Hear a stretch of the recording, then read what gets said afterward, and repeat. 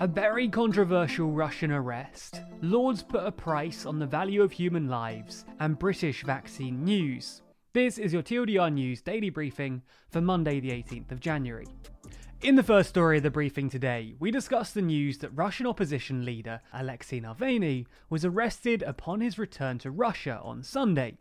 In order to understand this story, we need to go back to the 20th of August 2020. Navalny was on a flight from Tomsk to Moscow. When on the flight, he passed out and was taken to hospital in Berlin. It was later revealed that Mr. Navalny was suffering from Novichok poisoning, the same type of chemical that was used in the infamous Salisbury poisoning. Navalny believes that the Russian President Vladimir Putin called for his poisoning.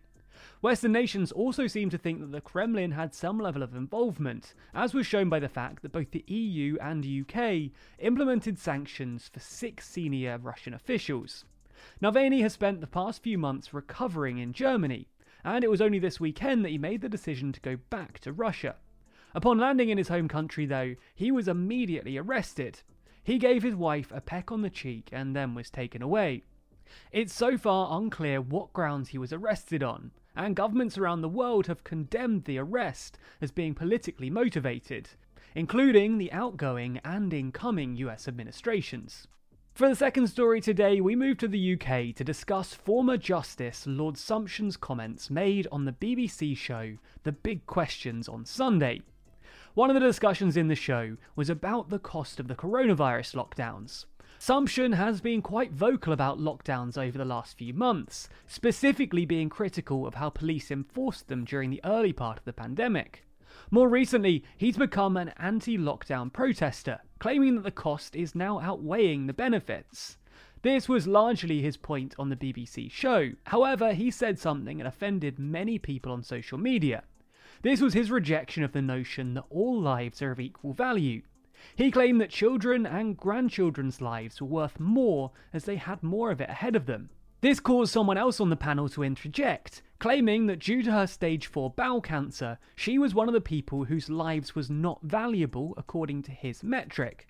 Sumption then replied stating, "I didn't say your life was not valuable, just that it was less value." Sumption later responded to the controversy with the following: "I object extremely strongly to any suggestion that I was inferring that Miss James's life was less valuable because she has cancer. I thought she was responding to my earlier comments about older people being protected by a total lockdown, which is causing immense harm to the young people who are affected. That harm can be to their mental health, or through cooping undergraduates up at university, or through the loss of jobs. I was saying this should not be inflicted on the young to protect old people like me. If Miss James misinterpreted that, then I can only apologise, as it was not my intention to suggest she was less valuable. Sometimes on video links, it can be difficult to hear what the other person is saying." Let us know what you think about this claim, and whether you think different lives should be treated with different values in the comments below. In the last story of the daily briefing today, we discuss the latest vaccine news. Here in the UK, vaccines are being provided for free to the population, starting with the most vulnerable and then going down the vulnerable groups list. Effectively, it started with the over 80s and healthcare workers, but now we've moved down the list, and the vaccine is being offered to over 70s as well. This is because over 50% of over 80s have received their first dose of the vaccine. This is incredibly positive news, as it indicates that huge numbers of the most vulnerable in society have received some level of protection from this horrible virus. The government does still have some work to do though if it wants to be successful in meeting their 2 million vaccines a week goal, with the latest NHS England reporting showing weekly vaccinations sitting around 1.2 million. In other vaccine news, it's been reported that there's growing demand for the Chinese and Russian vaccines. Neither has gone through the rigorous clinical trials phase that other vaccines have, or at least if they have, no data has been published on it yet. Despite this, and possibly due to the limited number of other vaccines available globally, many countries have put in orders with both Beijing and Moscow for their vaccines. It's been suggested that exporting the vaccine could bolster China and Russia's reputation abroad.